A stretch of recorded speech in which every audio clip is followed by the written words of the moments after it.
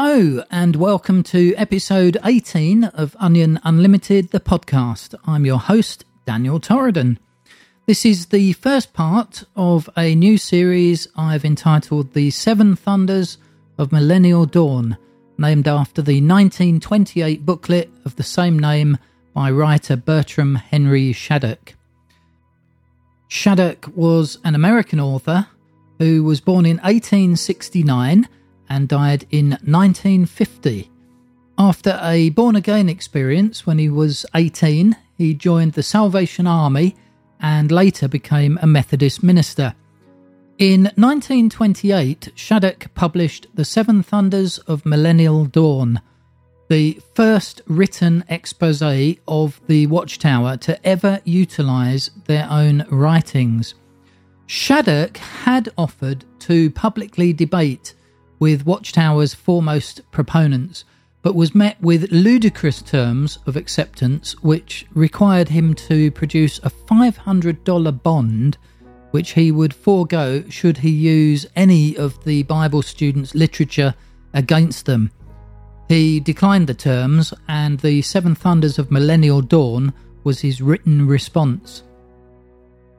The cover of the booklet carries the title The Seven Thunders of Millennial Dawn, a reference to the 7 volumes of the Millennial Dawn series of books by Charles Taze Russell, later renamed Studies in the Scriptures. It's illustrated by 7 bolts of lightning on the front cover, and for some reason I'm unsure of at the moment, a burning candle. On the inside cover, there is a hand-drawn illustration of Charles Taze Russell and Joseph Franklin Rutherford in what appears to be a circus ring, with a number of ponies jumping through hoops that they are holding. The ponies are each labelled with a date, 3 of which are 1914, 1918 and 1925. Russell is holding a sign that reads Plan of the Ages, a reference to his first Millennial Dawn volume, The Divine Plan of the Ages, and Rutherford is holding a sign that reads The World Has Ended. Russell, remember, had prophesied that Satan's world would end in 1914. When it didn't, his successor Rutherford promoted the idea that it had ended, but in a legal sense. The illustration carries the heading Repudiated in large, bold capital letters and cites Deuteronomy 18 verse 22. When a prophet speaketh in the name of the Lord, if the thing follow not nor come to pass, that is the thing which the Lord hath not spoken. But the prophet hath spoken it presumptuously. Thou shalt not be afraid of him. To the right of the illustration, there is a box containing the following question. After Russell and Rutherford both failed to make the years go through their hoop, a reference to the dated ponies there, why does the show keep advertising them? Why indeed? The next page carries an introduction explaining the purpose of the booklet. Let me just read some of that to you. It is not my purpose to fling words at Russellism. What I hope to do is to call back some of its own words that it would like to forget and let it tell its own blunders. I have no quarrel with the credulous followers of Mr. Russell. They have denied so many of my statements that I have reason to believe they are really not well informed about their own history as a cult. Interesting that Shattuck calls it Russellism there. The early Bible students, of course, were often referred to as Russellites after Charles Taze Russell, much as Millerites were named after their founder, William Miller. Shattuck declares at the outset that he is going to call back some of its own words that it would like to forget and let it tell its own blunders, much as ones like myself, Larchwood, JW Facts and others do today. One of the most effective ways to highlight error in Jehovah's Witnesses is simply to read the literature they have produced over their 140-something year history, going way back to Russell. It becomes very obvious very quickly that they have predicted, prophesied so many things that have failed to come true, so that anything Watchtower proclaims as the truth today should really be taken with a pinch of salt.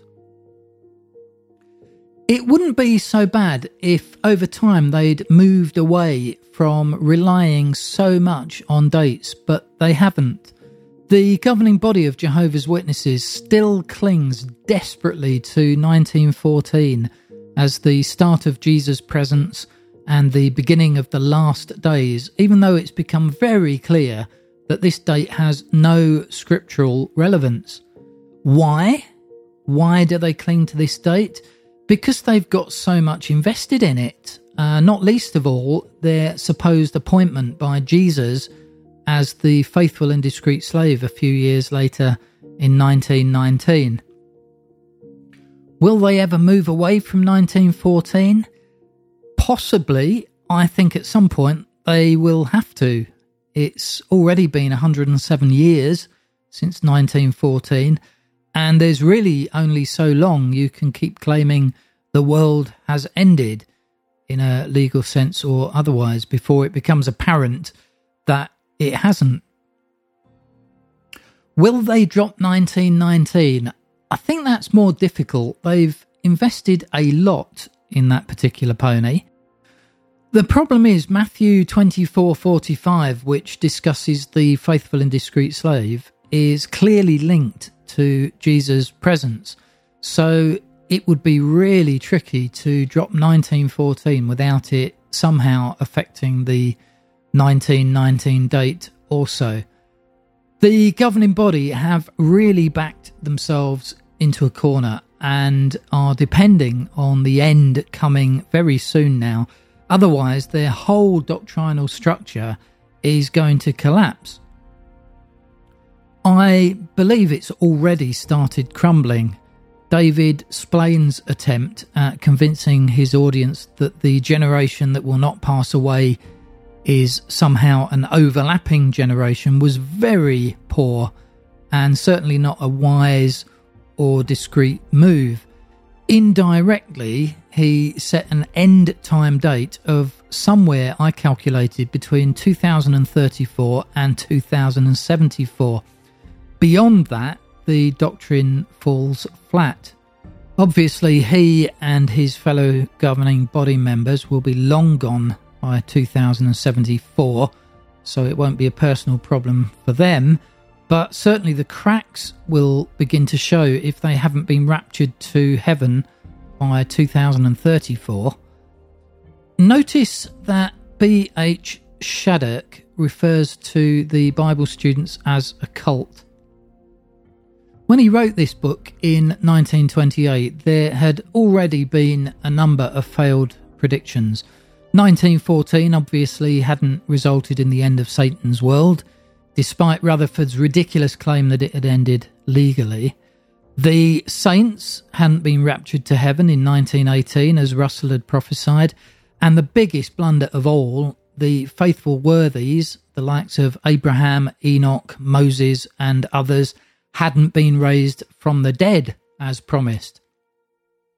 By 1928, Rutherford had to downplay the failure of his 1925 prediction, and Shattuck wasn't having any of that. He wanted people to know that Russell and Rutherford were false prophets and that their movement was a cult. I find it amazing how little has changed. Here we are almost 100 years later, and we're still having to point out the failure of Watchtower to predict anything with accuracy. Their prophecies have failed time and time again, and undoubtedly will continue to fail while ever they exist as a cult. Shattuck continues, I have made something of a study of cults and isms, and my conviction is that God compels every outstanding heresy to carry exposed threads that will ravel it out for prayerfully thoughtful people. Now, whether you believe in God or not, cults and isms, as Shattuck calls them, Russellism, Millerism, do over time tend to unravel. Some take longer than others. I'm often surprised how long Jehovah's Witnesses have managed to keep hobbling along. By 1845, most Millerites had abandoned their failed expectations, some joining the Adventist Church, which Miller helped to establish. But the Bible students, under the watch of J.F. Rutherford, morphed into the religion we know today as Jehovah's Witnesses, with some 8 million members worldwide. They would claim this demonstrates God's blessing, but as Deuteronomy 18 verse 22 shows, God is never behind false prophecies, and that is what Jehovah's Witnesses as an organisation is based on. 1914 and 1919 are still its kingpins, and without them the whole thing just falls apart. I really do believe Jehovah's Witnesses are on borrowed time. If they are to continue for another 40 or 50 years, the governing body will need to find a way to drop 1914 and 1919 while somehow retaining their authority over the organisation as the faithful and discreet slave. I think the way to do this would be to publish New Light, saying that Jesus' presence is a future event. If they did that, they could perhaps jettison 1914 and then push all of the associated events, such as the throwing down of Satan to the earth, the start of the last days, and the resurrection of the anointed, to some unknown future time. They could still claim they were, as Jeffrey Jackson said, trying to fill the role of the slave, but just say they were waiting for Jesus' future presence to confirm their faithfulness and discreetness. It's certainly doable with a bit of jiggery-pokery, and it's not without precedent. However they approach things, they will need to rely on the gullibility of Jehovah's Witnesses as individuals. As Shattuck noted next in the Seven Thunders, man is prone to gullibility, else our Lord would not have said, "Take heed that ye not be deceived." I have seen men stand in line waiting to feed money into a gambling device that was set against them. I've known a pretty woman on trial for the murder of her husband to employ a secretary to answer proposals of marriage. You can find devotees following man-made theories on every level, from abysmal folly to sublime conceit, and it does not occur to them that by some possibility they might be misled. Without realising it, Jehovah's Witnesses are, as Shattuck says, feeding money into a gambling device. Their actual money, but also their time, their lives, just hoping that they've backed the right pony. It really does sadden me when I think of the thousands, millions of Jehovah's Witnesses that have spent their entire lives believing that the end will come in their lifetime. Every witness that has ever lived and died has died without seeing the prophecies of Watchtower come true. And the sad fact is, every witness that will ever die will also die disappointed. They've been fed a lie, and they continue to believe it because it gives them hope. I've heard witnesses say, even if it was all a lie, they would still believe it because they think it makes for a better life. A life of hope and one of morality, friendships, a relationship with God, and so on. But really, what value is hope if it's false? How moral is a person if it takes being in a cult for them to do the right thing? The love and friendships that seem to exist within a cult are sadly conditional. You only realise this if you leave. And do Jehovah's Witnesses really have a relationship with God? I would say no. Their relationship is with the organisation and with the governing body.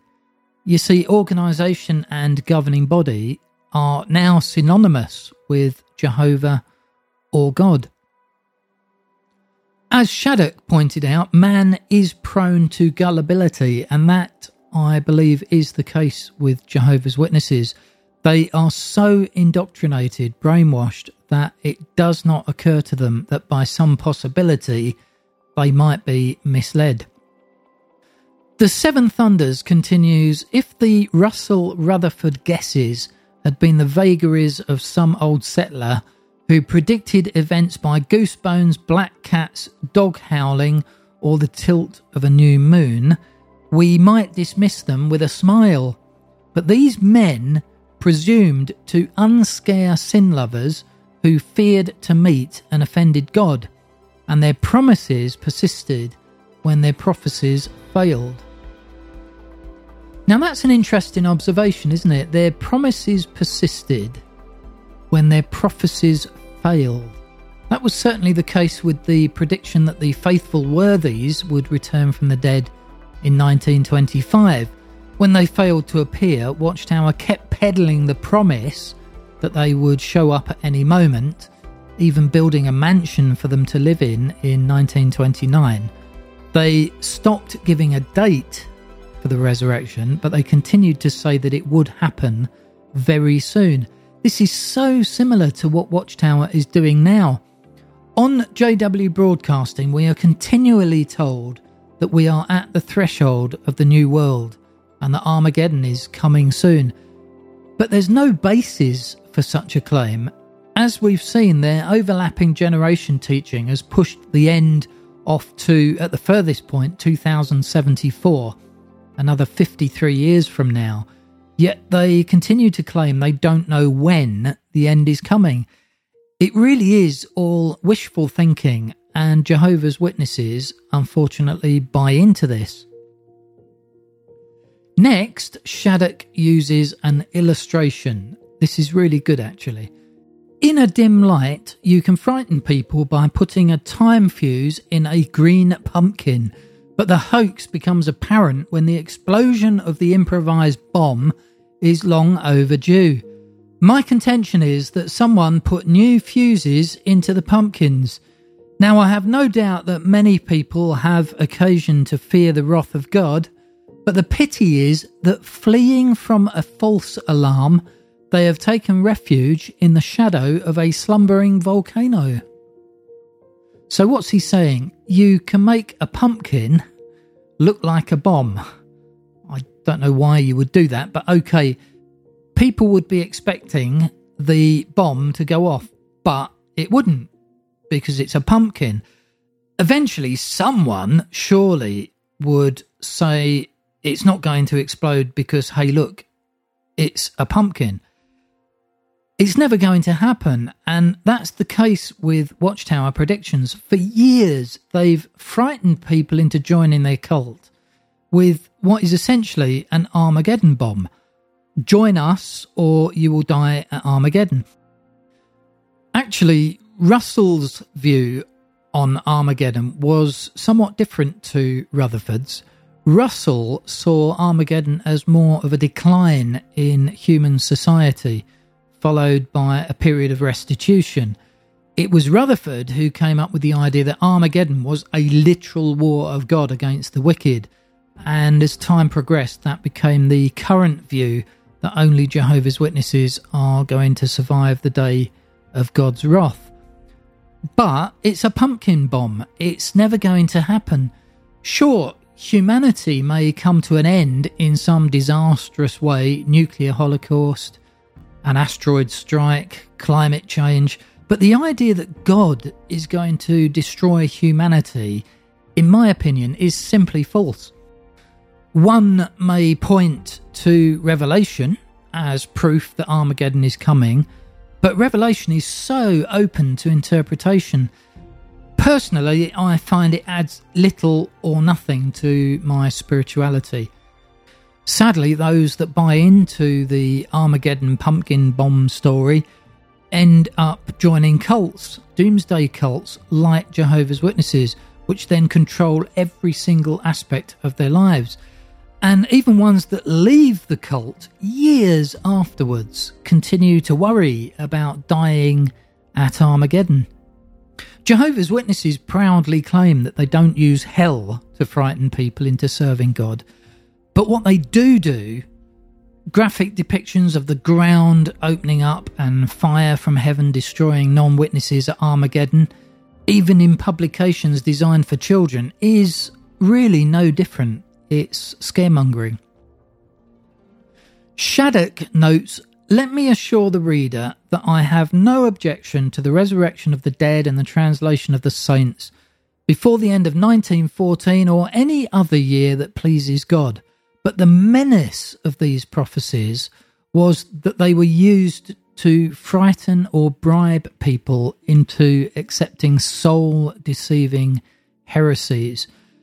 Really, nothing has changed. A Jehovah's Witness calling at your door will initially tell you about the good news, how God has promised a paradise where you can live forever with no sickness, a nice house, loads of fruit, pandas everywhere. They tell you that wickedness is coming to an end. It all sounds good, but it's not long before they're telling you that Armageddon is coming and that as a non-Jehovah's Witness, you are the wicked. If you don't join their cult, you're going to die. Now, I was born in, so I don't really know whether it's the promise of paradise or the threat of Armageddon that convinces people on the outside to join the cult. Maybe it's the love bombing, a feeling of belonging. What I do know as a third generation born in, when I reached 16 years of age, there was this kind of unspoken expectation that I should get baptised as a witness.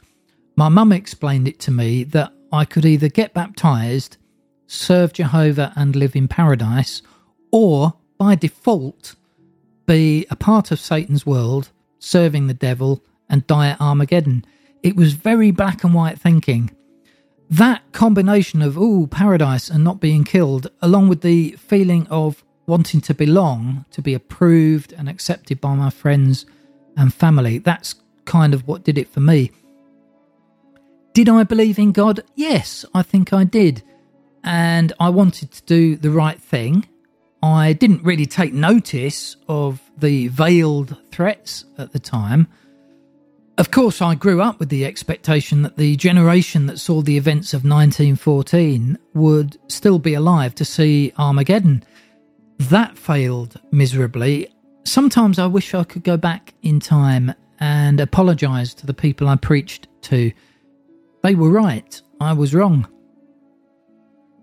Returning to his pumpkin bomb illustration, Shattuck continues, "When the 1914 bomb failed to explode, Mr. Russell warped some words of the language to fit the failure. No surprise there. In the foreword of Volume 2, dated 1916, he explained that the Gentile times chronologically ended in 1914. Later, Mr. Rutherford employed another verbal subterfuge by saying the old world legally ended in 1914. Why not go further and say that Abraham chronologically raised from the dead and the saints were legally translated in 1914? Chronologically ended and legally ended. It really doesn't mean much, does it? I suppose you could argue that the nations from 1914 no longer had any legal claim to rulership over the earth because Jesus was supposedly now enthroned as king. But even that event shifted around. In the 1911 book, The Time Is at Hand, page 239, it was claimed that the year AD 1878 clearly marked the time for the assuming of Jesus' power as King of Kings.